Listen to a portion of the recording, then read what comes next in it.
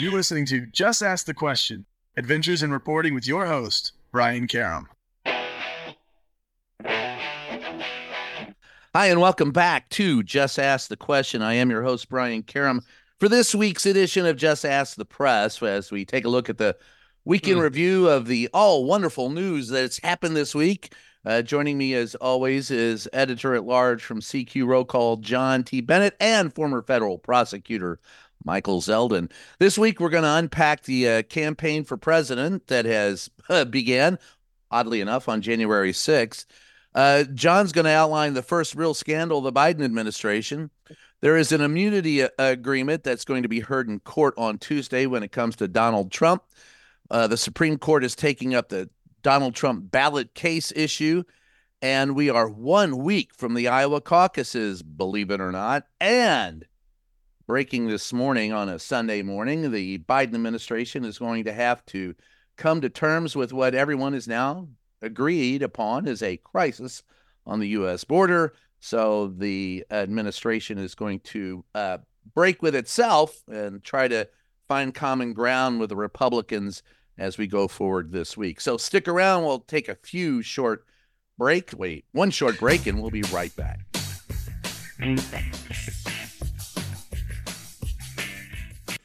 In this modern age of misinformation and deceit, Just Ask the Questions newsletter cuts through the BS and gets to the truth with Brian's in-depth articles, columns, and exclusive content not released anywhere else. Get the scoop and stay in the know. Sign up for the Just Ask the Question newsletter now at substack.com/JATQ podcast.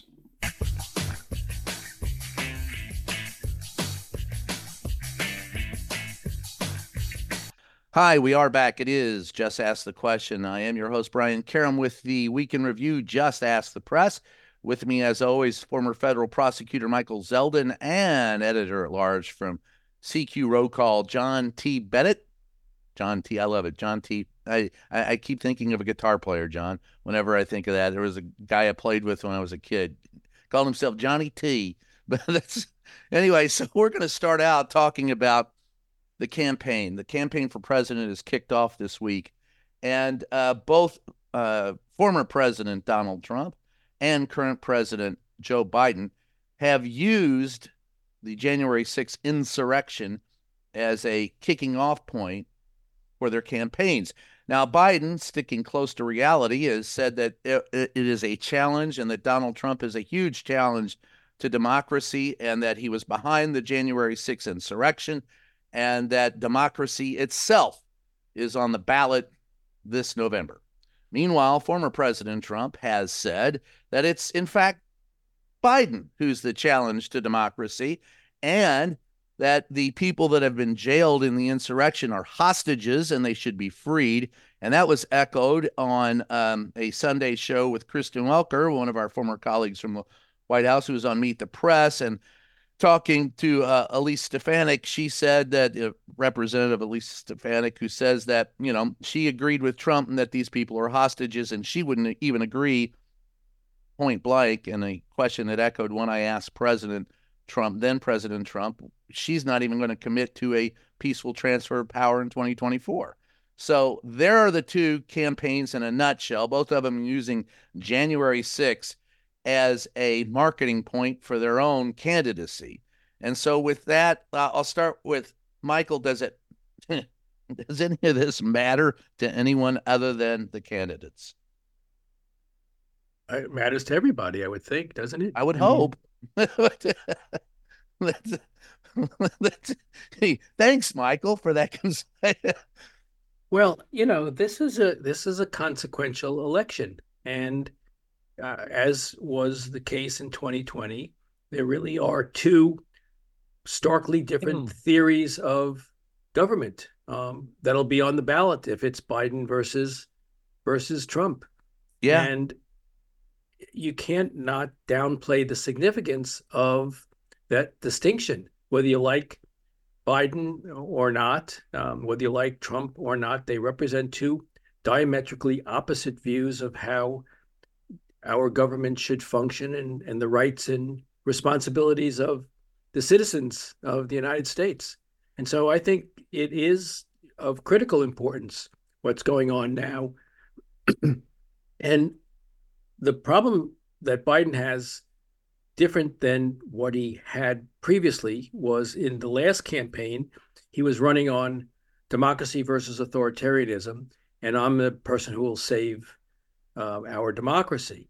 Now he's trying to run on that same theme, but he's weighted down by his administration's unpopularity. Fair or not, that unpopularity is still an albatross.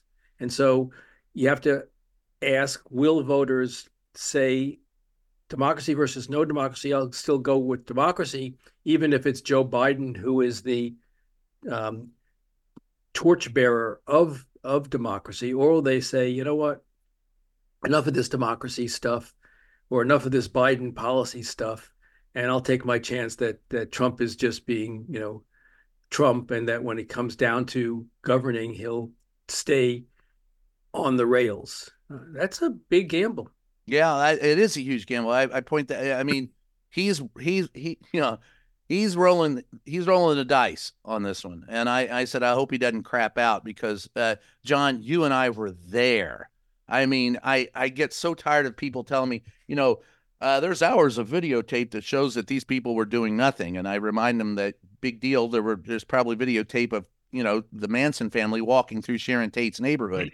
They weren't indicted for that. They weren't prosecuted for that. They were prosecuted for the actions that they took, and those are well documented. Do facts matter anymore, John? No, they don't matter as much as, or maybe they don't matter as much as they used to. Perception. I was just talking about this last evening. Perception matters the most right now, and it's everyone's perception of those facts and the ability of politicians and candidates to shape those perceptions and exploit those. And another problem for President Biden is Donald Trump is the master at shaping and exploiting perceptions. And, the margin was 7 million votes in those 6 states that mattered. The margin was, 180 something thousand. That's not a lot of people that Trump needs to sway to close that margin. And Michael's right about the Biden campaign's approach. I was on a call last week with some Biden campaign officials, and Michael nailed it. It is a gamble, but to them it's a strategy of, and they said this. One of the officials said, when voters aren't paying close attention right now, and when they get closer to a point in the fall when they have to make a decision between Donald Trump and Joe Biden, we feel strongly that they'll choose Joe Biden. I'm not convinced. I sat right here where I am. I was listening to the call right in this very spot, and I just, my eyebrows went up. And we've all suspected that the campaign doesn't really have a presence. It's not much of anything but a fundraising mechanism right now, and that's fine. That part's fine, because you need that. You have to raise a lot of money to be president. It's very expensive. So they are good at that, but they don't respond in real time. They're not agile and quick. And the message, what's the message? It's just, there's a lot of reasons for them to be worried. I shared with you guys a very good Washington Post article that went up Saturday morning. Former President Barack Obama went not only to Biden aides and campaign officials, but the president himself, urging him to bolster the campaign, be more agile. They've got 4, 5, 6 people plus the president at times involved in, small and medium decisions. And Obama trying to get across to the Biden camp that, things move a lot faster now, and especially with Trump, that, the campaign just needs to, you don't need 2 days to respond to something. You need about 20 minutes and to consolidate that decision-making tree and empower the campaign. Right now you have the campaign managers calling the White House to figure out, how they're going to respond or what they're going to say about this or that, and, just regular campaign decisions. And so the campaign's being run out of the West Wing, and that's not really a model that has worked in the modern era. And that's what Obama is trying to tell them is, look at my 2012 reelection campaign. David Plouffe, David Axelrod, and others left the White House to focus on the reelect. And that's not happening right now. And I think there are a lot. And you also get in that Washington Post article by Tyler Pager, very, very good reporter, very solid article. These old wounds and these grudges from the Biden team and the old Obama team, and it stems from Barack Obama at the time, President Obama, in the run-up to the 2016 election cycle, urging Joe Biden to not run, and then aggressively backing Hillary Clinton, who Obama came to really respect when they worked together as Secretary of State. And the Biden people, as Tyler wrote in his story, they bitingly point out that Obama urged Joe to not run, and then Hillary lost to Trump. And this is a grudge that is not going away, and it is a big, big problem because you can tell where most of this story came from, but that doesn't mean the fact that it seems like Obama's camp might have planted this or worked with reached out to the reporter. Obama does make some good points, but if those grudges are going to get in the way, the Biden camp's not going to listen to the advice, even if it's right, because that would mean Obama's right. So this moment feels different. The poll numbers for Biden have been bad for a long time. Trump never really gets dinged by any of his legal troubles or anything he says. And Biden and he's a sitting president, so you do expect some of that on the economy. He's going to get blamed for that. Wars aren't going that great, so he's always going to get blamed. But this moment feels more dire for Biden, and that's what Obama is trying to get through to them. But you've got this decade-plus grudge between these people, and they're going to have to get on the same page. So can I ask a question, Brian? Sure. Of you two reporters on the call here. I read an article which asked the question, how should the press cover the Trump campaign at this point? Remember, back in 2016, they were criticized, the press was, for covering every single word out of his mouth, giving him what they called free airtime, and it was badly done. Now they don't really cover him all that much, and he's out on the campaign trail saying some outrageous things that seem to be going a bit under the radar. His inflammatory rhetoric and some of the more outlandish things that he says doesn't seem to be making its way into daily reporting, so people don't understand sort of what he represents and what his platform is that he's running on. So how do you balance that, not giving him too much space versus not letting him sort of get away with saying these things and not having anyone call him on it? Well, as an editor, I would say to my reporter, cover it, come back, write the story, or if you're on television, get the sound bites and we'll decide. It has to be covered because the man's running for president. But you do not have to cover everything that he does, but the more outlandish things and the things that really call into question his devotion to the Constitution needs to be. And for me, I think my colleagues in the press are a little skittish, and it makes my head hurt because they've been accused of equivocation, giving both sides to it's almost as if you're saying there's another side to the Holocaust. Look, there's no other side to the insurrection. It happened. And it's been repeated time and time again that it happened. And the facts show that it happened. Donald Trump goes out and says it didn't happen, and we report on that. All right, that's been reported on. Now, Donald Trump saying that they're hostages and they're going to free them, that's the news. And that's what you have, news is new. That's the part of it. Quit telling me the history and quit trying to even hand everything. I get tired of of that. Look, every president deserves criticism. Not every president deserves the same criticism.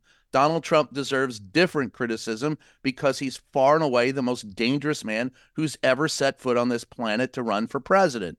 I can't, there's no equivocation. He's a liar. We need to call out his lies. John, I'll let you hop in on that. Sure.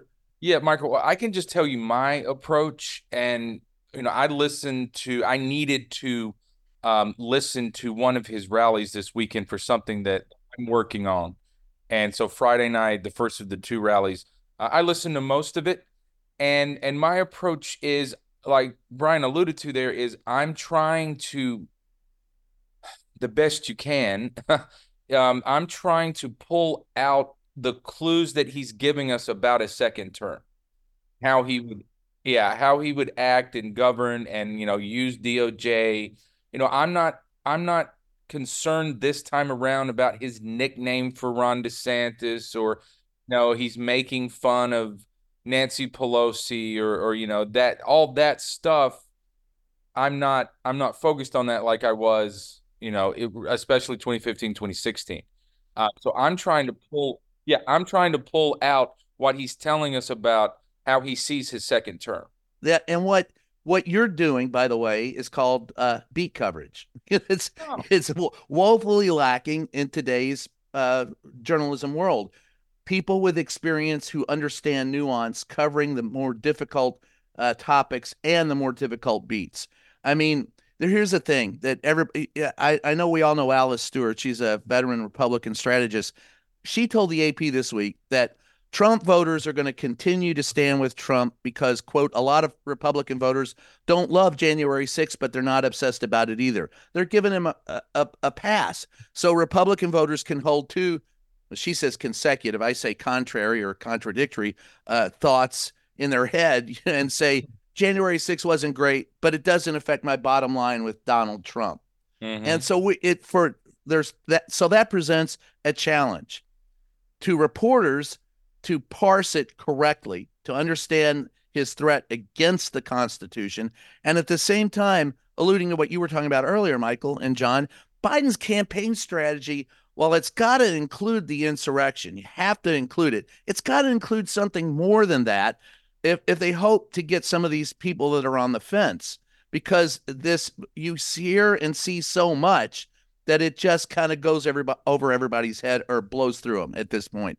And that's the biggest challenge that we face, is making sure that we cover it accurately and deeply enough for the American public to at least understand the factual information. But right now we fail because there are millions of people in this country, and I was there. I'm not partisan. If what had happened wasn't an insurrection or a coup, I would have said the Democrats are full of shit, and Donald Trump, all they did was march peacefully on the Capitol. But that's not what happened. But there are millions of people who weren't there who believe the Donald Trump lie because he repeats it enough, and that's the challenge we have. John, tell me if I'm wrong. That's the challenge we face, is parsing it correctly so people understand. We do, and that's hard to do now because of one thing that President Obama reportedly is trying to get through to the Biden camp, and the president is, you guys kind of shrug off or dismiss Fox News and that conservative media ecosystem, but it's a tool, and it's very effective, and Trump uses it, and you guys need to get serious about how to start combating it. And that's hard for us in trying to put the proper context, as you say, Brian, and trying to parse this out, because conservative media, it sometimes feels like, it doesn't, I don't want to say it doesn't matter how much we parse it out or deep fried in context, as I always say, because conservative media is just going to spin it, and that segment of the population is ingesting something completely different than what Brian or myself or Politico or The Hill might have published. And I don't have the answer for that, because that conservative media is so powerful and influential for half the country. Okay. Yeah. I guess the last question I have on this before we turn to the next topic, Brian, is to John's point and your point, Brian, that we cover what is new, not rehash old matters. If and when Trump becomes the Republican nominee, and the campaign is joined, it is Biden, it is Trump. I know, Brian, you don't think that will be the case, but this, in my hypothetical, it's Biden versus Trump.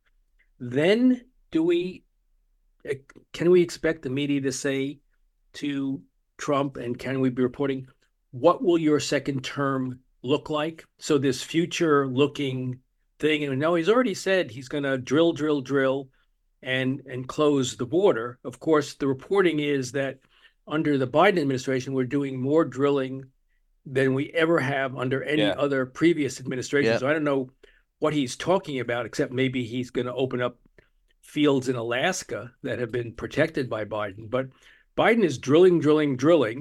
And now, when we'll talk about later in the program, they're talking about more severe immigration restrictions. So what, Donald Trump, besides those two talking points, is it that we can expect from your second term? What does it mean to be a dictator for one day? What's your plan? When that happens, do the equities change? Is Biden sort of counting on, once he's asked, what is your second term platform? People start thinking like, oh my God, and begin to think more cautiously about a second Trump term. Is that where the Biden strategists are? Yeah. It's funny. And then now, with that being said, speaking of that the is Biden the strategy. Yeah, that's the strategy. And I think that's a hell of a gamble. I think it's a huge gamble. I think it's a horrible gamble. I think he has spent his time over the last 4 years doing the job and not telling us that what it is exactly that he's doing. And the oxygen has been taken up in the room by Donald Trump, who doesn't mind with the disinformation. I think this is the worst administration I've ever covered when it comes to communicating what it is that they've done. Yes. Yeah. I wanted to jump in here on the media. I'm not crazy about defending our colleagues, but this kind of reminds me of a group of my friends text pretty regularly, and some former reporters in that group. And, one of them said the other day that, well, if Trump says it, it'll be in all the media. Well, and then, Michael's question, like, how's the media going to do this differently? I definitely have to push back on that, because my answer is, it's just like when the head coach or the defensive coordinator is complaining about, how the team is covered and they're 5-11, stop the other team. And that's my answer here. Why is it on us? Run a better campaign.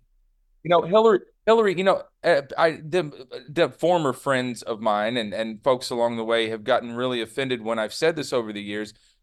Hillary could have gone to Wisconsin and Michigan. Nobody was stopping her. I agree with you. Run a better campaign. Stop the other guy. Keep him out of the end zone. I don't think it's on us to keep Trump out of the end zone. That's on Joe Biden. Yeah, and by the way, that it's like I've said before, two parties in this country. One has no heart and one has no head. But it is on us to ask both. It is on us to ask tough questions of both candidates in both campaigns. Don't get me wrong. No, I agree with that. We fail in that. I do think some people on the left view us as some kind of last line of defense, and I'm not sure that's so does the right. And look, in as much as we're there to provide vetted factual information, they're both right. But that doesn't mean that you're not right when you say it's up to them to put the ball across the goal line. They blame us for George Santos, right? There were a lot of people who said, well, the media didn't cover it. Well, there was one newspaper that covered it. And guess what? There was a Democrat who ran against him. What are you blaming us for? You had a Democrat. Why wasn't he out there shouting about Santos at the top of his lungs? That's on them. The information was there. We provided it. They didn't amplify it. We got to take a short break.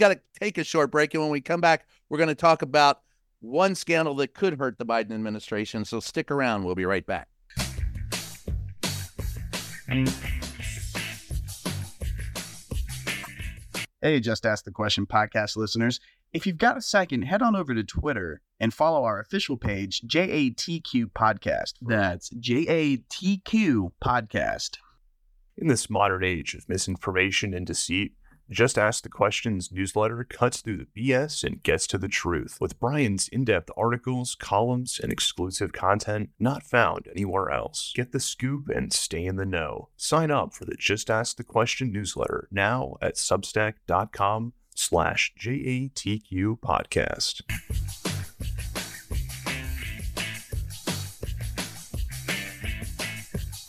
Hi, we're back. It's Just Ask the Question. I am your host, Brian Karam, with the weekly edition of Just Ask the Press, where we take a look at the week in review. And right now, John, there was something that did happen this week in the Biden administration that was a cause for concern. And apparently it took a while for the president to know that one of the guys working for him that he needed to contact and be in touch with was in the hospital. You want to talk a little bit about that? Sure. Something happened in the Biden administration, and for some reason, no one told the Biden administration that it was happening. It's just remarkable. They can't communicate. They have trouble communicating their message externally. Turns out they can't even communicate serious personnel matters internally. And so what we learned this week was Secretary of Defense Lloyd Austin was hospitalized. And we learned this morning via great reporting by NBC News that he has been it's unclear if he's still in the intensive care unit, but we know he did spend 3 or 4 days in the ICU around New Year's Day and was incapacitated at times at Walter Reed Medical Center in Bethesda, Maryland. And the White House was not aware that the Secretary of Defense was in the hospital, number one. He had an elective surgery, then he had some complications, and was in the ICU and at times incapacitated. Deputy Defense Secretary, this is according, I believe, to the Washington Post, Deputy Defense Secretary Catherine Hicks, who I've talked to a lot over the years from when I covered defense. And she's a very qualified person. She could one day be the first female defense secretary. Who knows? But she's on vacation in Puerto Rico, and she's making some decisions. She is periodically performing the job of Secretary of Defense, which, well, there's a process in place for that to occur. And that was followed. But Jake Sullivan, the National Security Advisor, wasn't informed. He found out Thursday, and he then informed President Biden. So you have a lot of questions out of this, And Austin was a general. He's a career military guy. His whole adult life has been the chain of command, and he gets sick, and hope he recovers fully, and everything. But the chain of command broke down last week, and at a time where we're conducting drone strikes in Baghdad and maybe other places. Who approved that? Who approved that strike in Baghdad? Was that Kath Hicks? Was that a possibly medicated Lloyd Austin? Was it Jake Sullivan? Was it the president himself? And, did the president not ask, has Secretary Austin signed off on this? Is everybody on board? So there are a lot of questions coming out of this. And can Austin continue in the job? Can you get anyone confirmed in an election year? It's a national security job, I know, but everything's politicized. I have a golf tournament on. This golf tournament could get politicized in about 10 minutes in America these days. So can you get someone confirmed to be Secretary of Defense if, and I don't want this by any means, I think Lloyd Austin's had a pretty good run as defense secretary, but if he's too ill and he needs to step away to focus on his health, can you get someone confirmed? And by the way, we have all these proxy wars. The Middle East is getting more and more dicey. We're drone striking targets. And by the way, when you strike a target in another country, you're violating their sovereignty. So, there's that. So the defense secretary needs to be in the loop. He needs to be briefing the president. He needs to be in touch with the White House. And it just stopped. And, the chain of command is something. Are they going to use this in a campaign, though? Is this a matter? Is it a nuance, or is it substantive? it's probably nuanced. When I learned of the news, I thought it might be a bigger deal. It doesn't seem to have the kind of legs that I suspected it might last night. But when Donald Trump back in Iowa gets in front of an open mic, Yeah, there you go. This could come back. Trump could say, the guy, Biden, he did this Friday night. He walks around the stage and imitates Biden, who does after events, and he gives a speech, and Biden will turn around and he's not sure, where he's supposed to go to exit the venue. And Trump makes fun of him as evidence that, he's not all there. He's 81. He's lost 10 steps mentally. So, I mean, Trump could put those two together and say, the guy can't get off the stage, and he doesn't even know that his defense secretary is in the hospital in the ICU. So Trump could use this. It's up to the Trump campaign. They could use this. They could use the divisions between the Biden and Obama camps. And Trump could start talking about that. He could weaponize that. So if Trump gets a hold of this, yeah, absolutely, it could become a campaign issue. There you go. Well, Trump's got a lot more to get a hold of this week, Michael, doesn't he? I mean, we're going to take a look. The immunity argument is heard in court on Tuesday, and the Supreme Court is going to take up the Trump ballot case. Unload that for us. Well, but let me just answer one of the questions that John asked, which was, who authorized those strikes? And I just want to say, breaking news on your show, I did. Lloyd was ill. They called. I said, I really don't have time, but if you think it's necessary, go for it. Do it. Yeah. So you heard it here first, folks. I hear you. I hear your point on this, and I should have been more forthcoming. But I was busy. I had stuff I had to do. Right. You had to go to Whole Foods. I had to go to Whole Foods, but I did authorize the strikes. Yeah.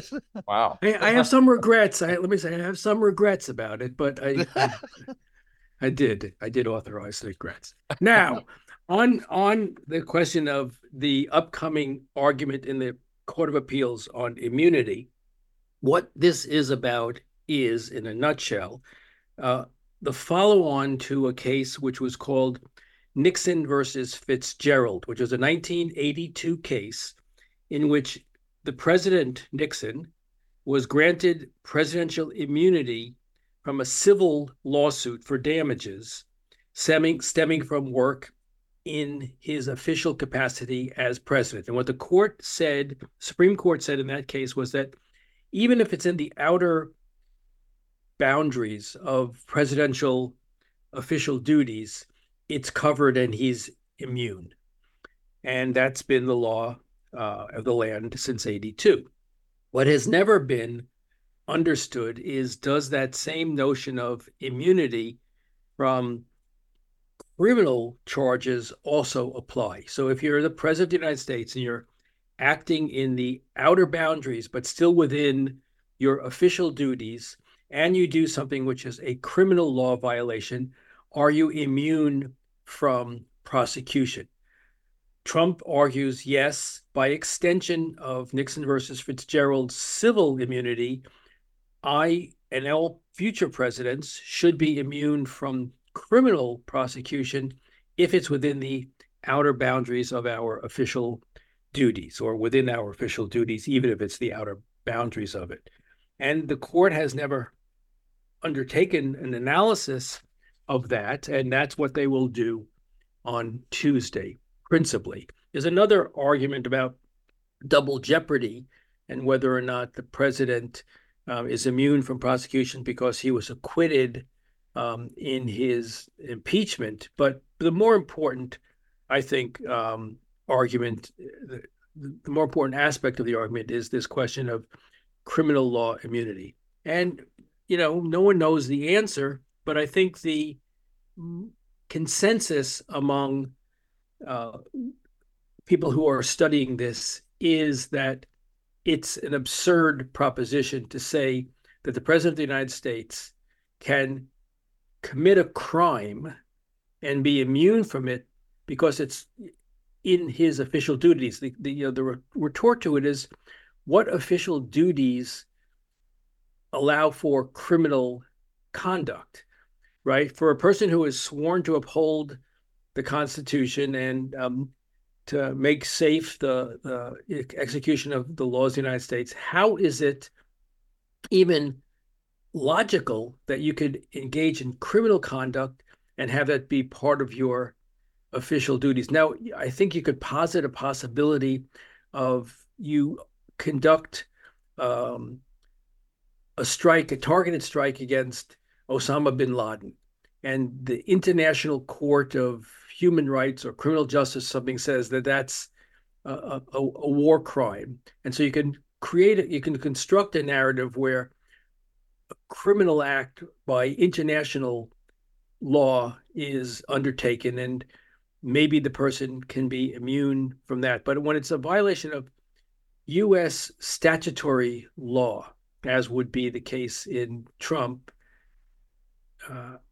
it's hard to figure out how the court says that you can be immune for criminal activity, because the consequences of it, sort of the cascading slippery slope of this is a president in the waning days of his or her administration, a week to go, so it's too little time to do impeachment, decides to engage in all sorts of corrupt behavior, and then they get to turn off the lights at the end of their administration and be held harmless criminally for that.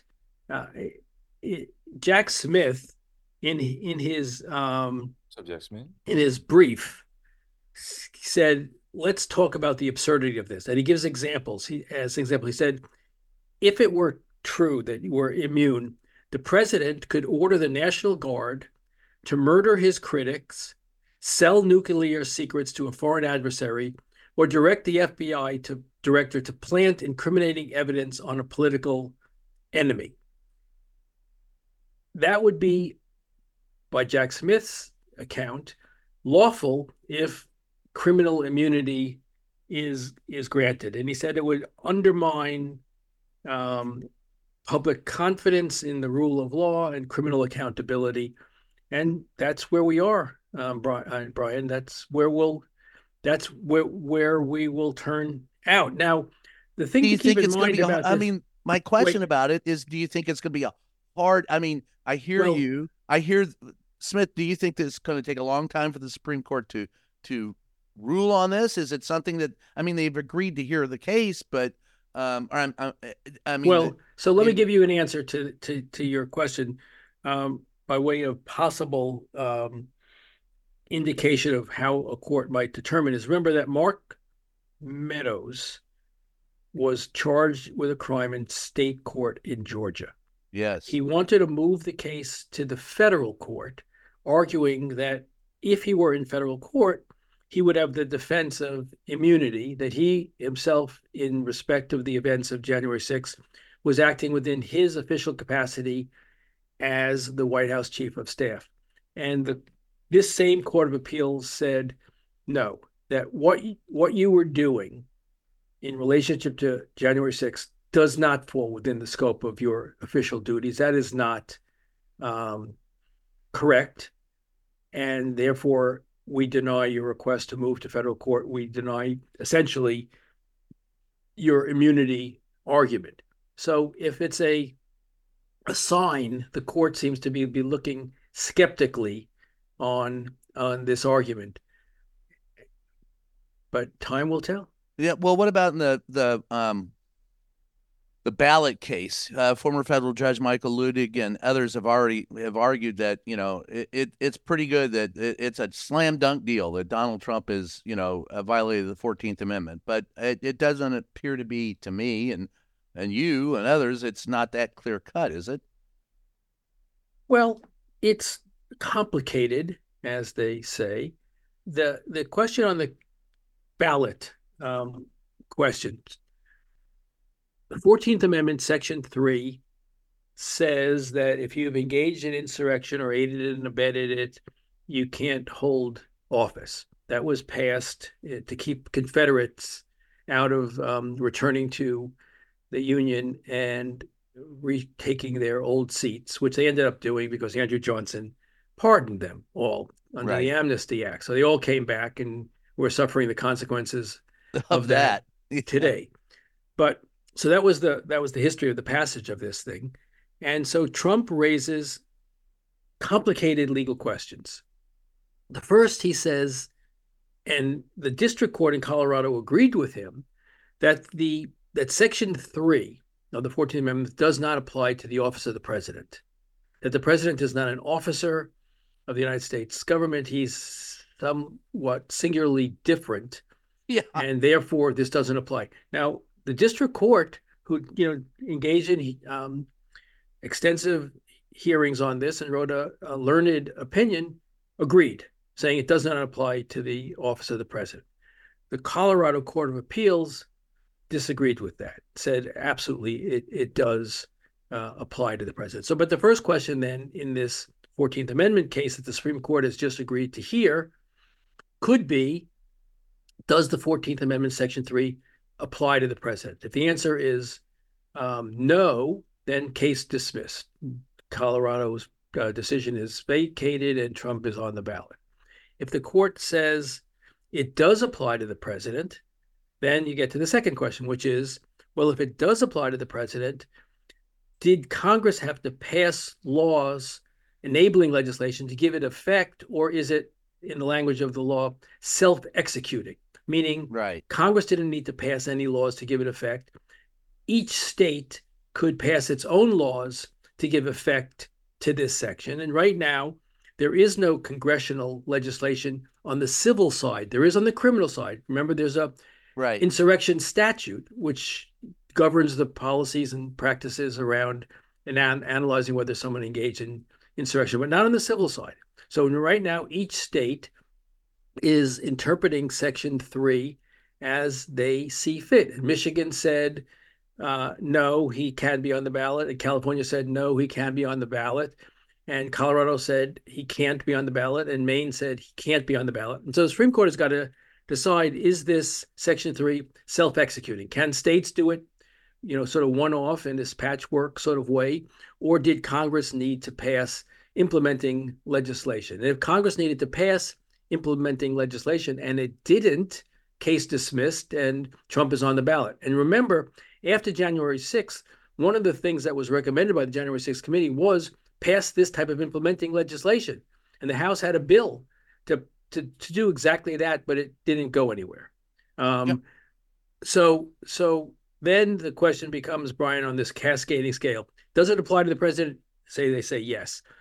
Does Congress need to pass implementing legislation? No, they did not. All right, well, then what?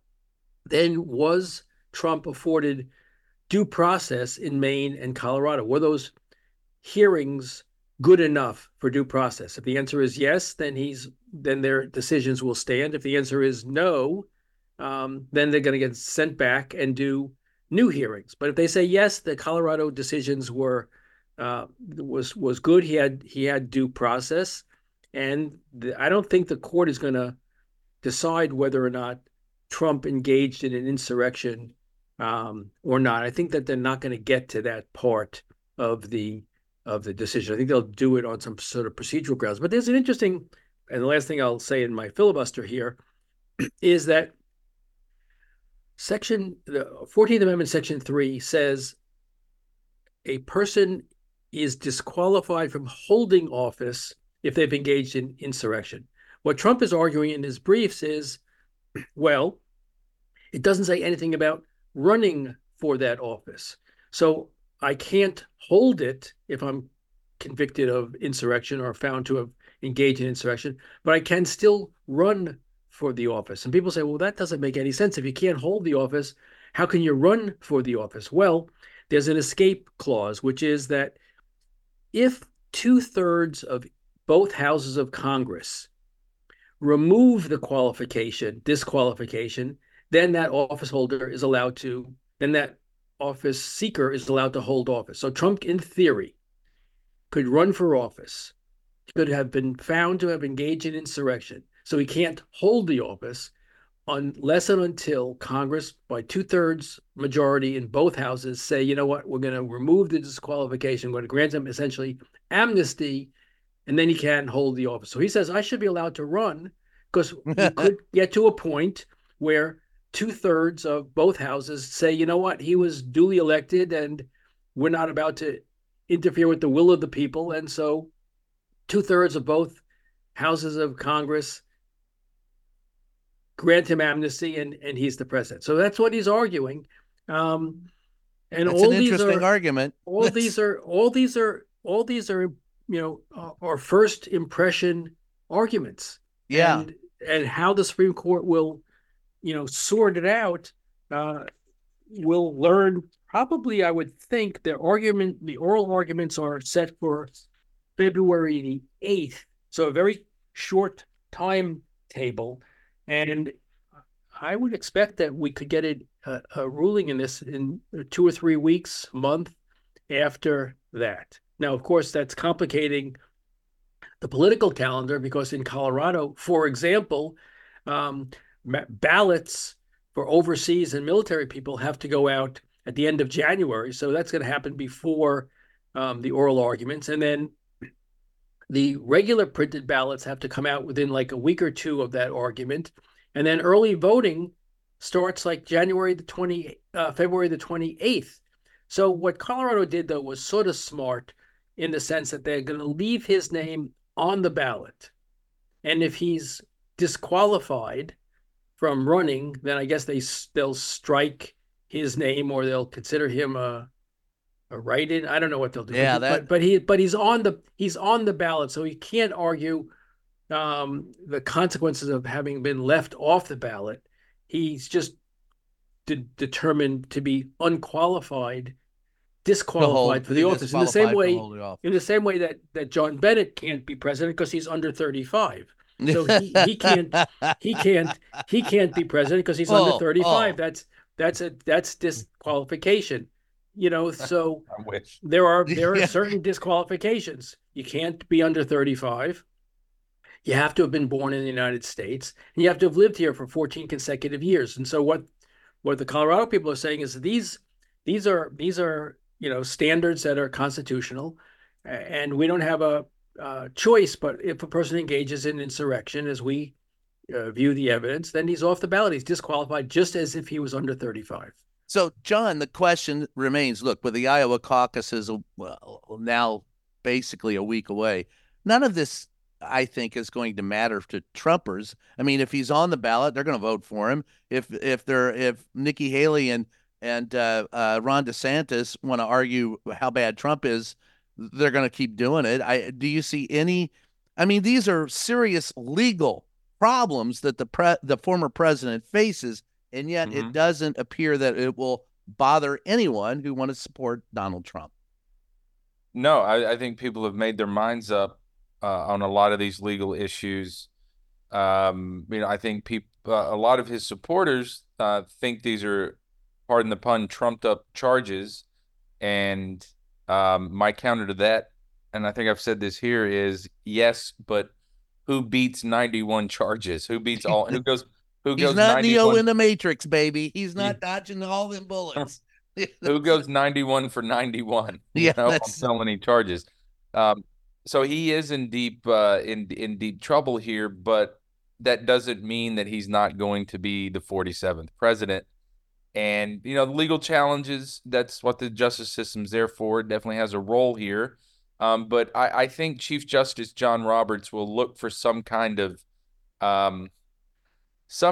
mechanism to make some of these decisions, especially like the presidential immunity decision, whether it should be on the ballot, try to make those as close to 9-0 as he can. Right. No dissenting opinion, for instance. And really, 8-1, maybe you lose a Clarence Thomas on some of this stuff. But I think there's a very good chance that we will see, 9-0 decisions and very tight, clean. Against Trump, yes. Right.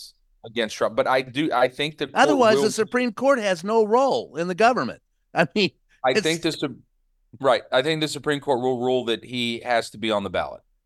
But I think they will. I think Michael alluded to this. They'll try to sidestep the question on insurrection and not go there. Oh, so to speak.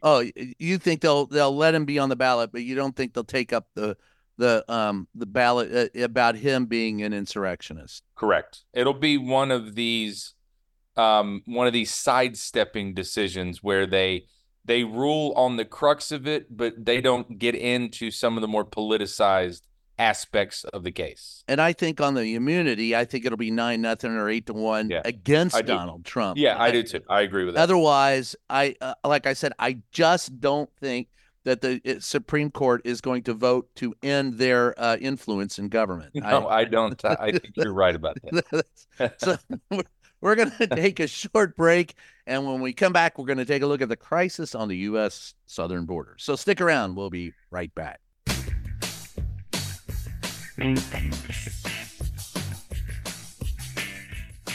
Hey, you. Yeah, you. We're talking to you, and we need your help. As you probably know, independent journalism is a vital pillar of our democracy. Like everything else, it's not free. We're asking all longtime listeners of the show to help support us by becoming a member on Patreon. For the price of a latte, you can help guard democracy. Join us today at patreon.com/JATQ podcast to help us keep bringing you the podcast you love and the facts you deserve.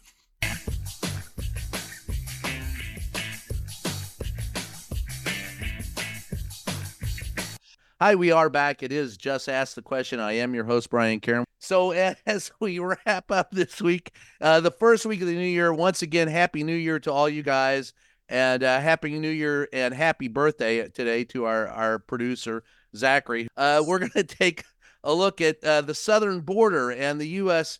government has finally decided that there is a crisis on the U.S. southern border. There was an article in Sunday's Washington Post, New York Times, both of them about it. I'll give you a chance to unpack that a little bit, Michael, because you brought it up. Well, there is this tension between the Democrats and the Republicans, or between the Biden White House and Republicans, about funding for Ukraine, Israel, Taiwan. The administration wants funding, and Congress is holding that funding hostage to tougher border security measures. And it seems, given the incredible influx of people to the borders, that the Biden administration, sort of against the best judgment of the more liberal faction of the Democratic Party, seems to be willing to reach an agreement about it. The sticking point seems to be this question of parole, which is that process by which they allow people to sort of bypass the ordinary immigration processes to come in under sort of emergency circumstances. People from Afghanistan and Iraq who cooperated with us, served as translators, and then were brought in under the parole system. During the Second World War, many Jewish scholars and religious leaders were brought in under the parole system. And the Biden administration has, like many other administrations, been using the parole system as they feel is in the country's best interest, or perhaps cynically in their own political best interest. And that still remains a bit of the sticking point, which is to limit the power of the president on the question of parole. The other stuff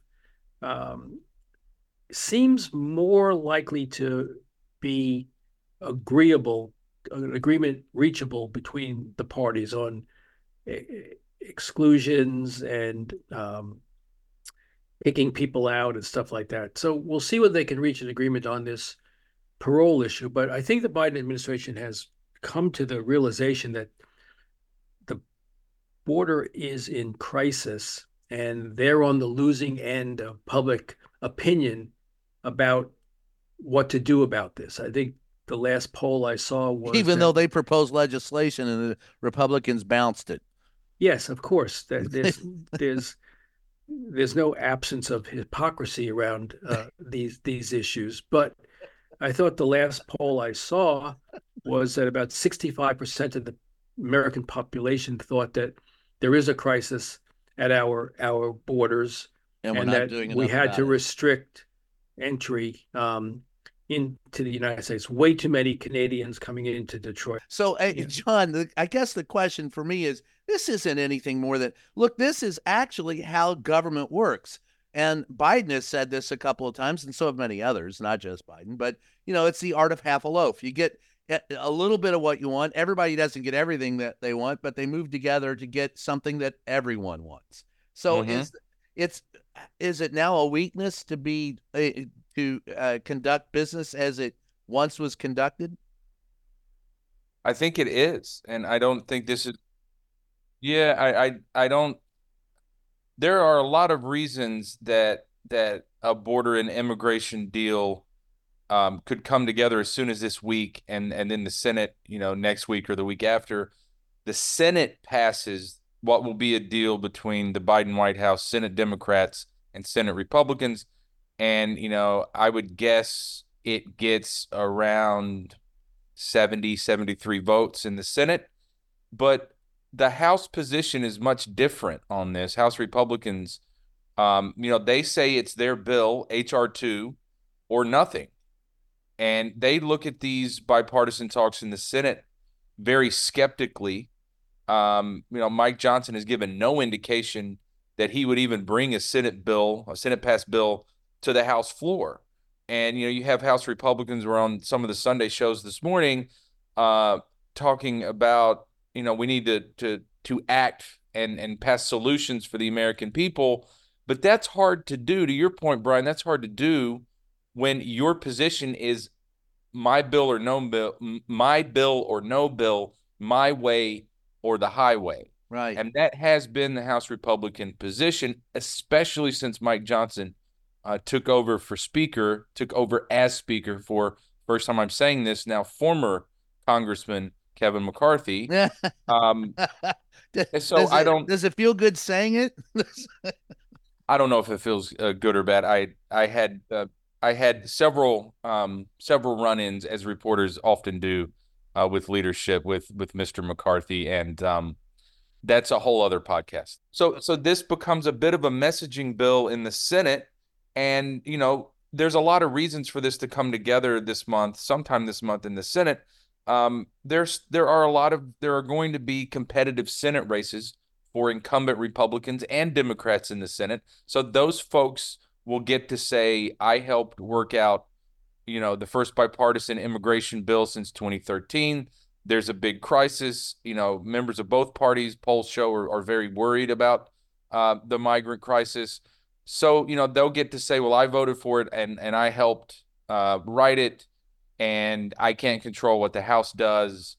And Joe Biden gets to say, me and my team worked with Senate Republicans. We passed a bipartisan deal in the Senate, and Donald Trump's lackeys in the House, including Mike Johnson, wouldn't even bring it to a vote. So there's a lot of incentive to get this done on the Senate side, but I just don't see it going anywhere. It feels like it's dead on arrival. As soon as they gavel the vote in the Senate, the bill's not going anywhere else. So, senators do have to try, because they are in the business, allegedly, of solving problems. But the House right now is just, it's the chamber where legislation goes to die. And Donald Trump is going to egg that on. Donald Trump, he's talking about immigration again. I'll have a piece Tuesday morning on rollcall.com. How's that for a shameless plug? Diving into this, how Trump is back on the immigration message, and he veered off that in 2020. He got distracted by COVID and other things, but he's back on it in a big way. That's a problem for Joe Biden. Yeah, I'll end it with this. I have seen crisis on the border since the 70s and the 80s when I first started covering the southern border, and I have seen both parties. We're now paying the price for both parties over the last 40 years failing to deal with the situation on the border, and they both have a lot of blame, 50% each side, as far as I'm concerned. I know that They don't, the even-handed people who say, the whataboutism. But look, man, both of these administrations going back to Reagan, who proposed a pathway to citizenship and a way to deal with immigration problem.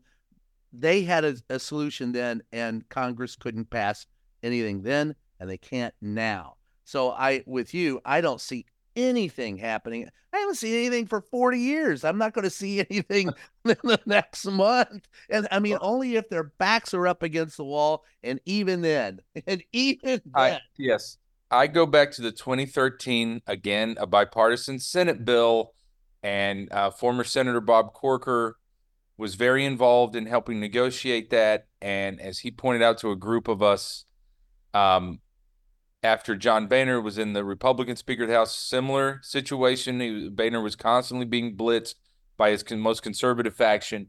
And as Corker told me, we had so many goodies in this bill for everybody, meaning vehicles and drones and all this stuff that is built all across the country, or part of it is built there. That it was also a jobs bill. And Boehner couldn't even bring it to the floor. And Corker told me and others, if we can't pass that into law, I don't see any immigration deal. He said, because we loaded, he pulled the curtain back. He said, we purposely put all these goodies in here to try to get votes, and we couldn't, and we can't get them in the House. And on breaking news on something we just discussed a little bit earlier, when the Deputy Secretary of Defense began assuming some of Secretary of Defense Lloyd Austin's responsibilities on January 2nd, not even she knew that it was because Austin was hospitalized, according to two defense officials. And that's CNN reporting as we finish this morning. That's interesting and bears further scrutiny. But I'm going to finish up today with asking everybody if they've got a New Year's resolution. And so if you got one, Michael, but besides taking responsibility for the Defense Department is done, any other? Well, one of my resolutions is to not do that again.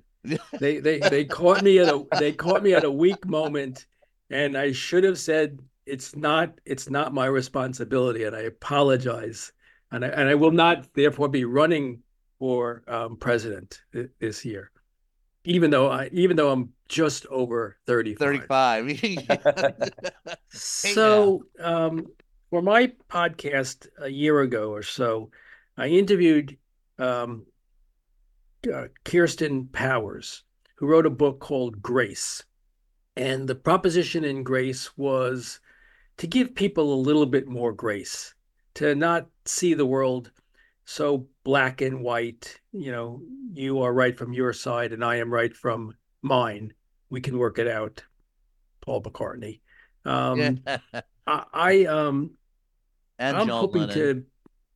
hoping to be able to find a little bit more grace and to sort of ratchet down the animosity and the arrogance to think that I am right and therefore you are wrong, and that maybe there's a little bit of right and wrong in both of us.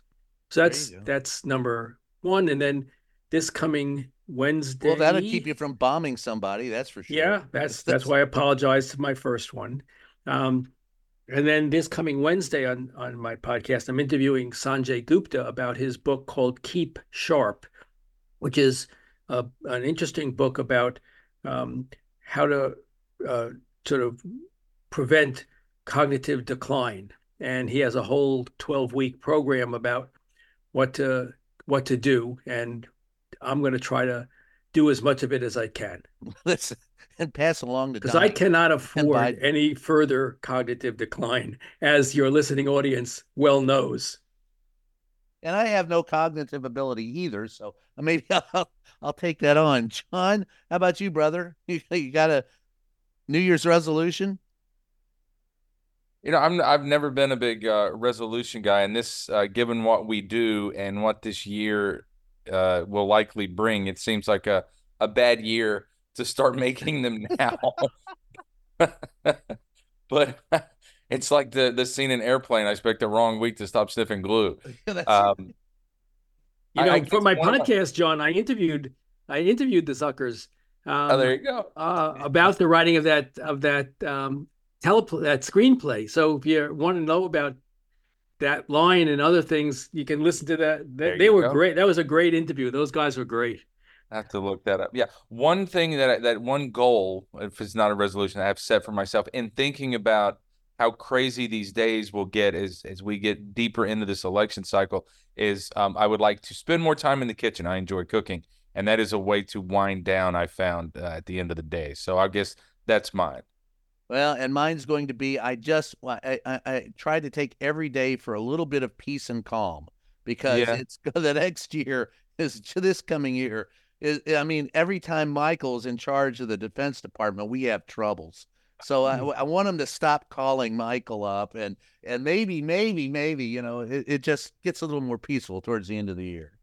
I mean, this guy Zeldin, he makes Obama look like he's never seen a drone. That's exactly right. Exactly. I mean, Michael Zeldin, the pacifist.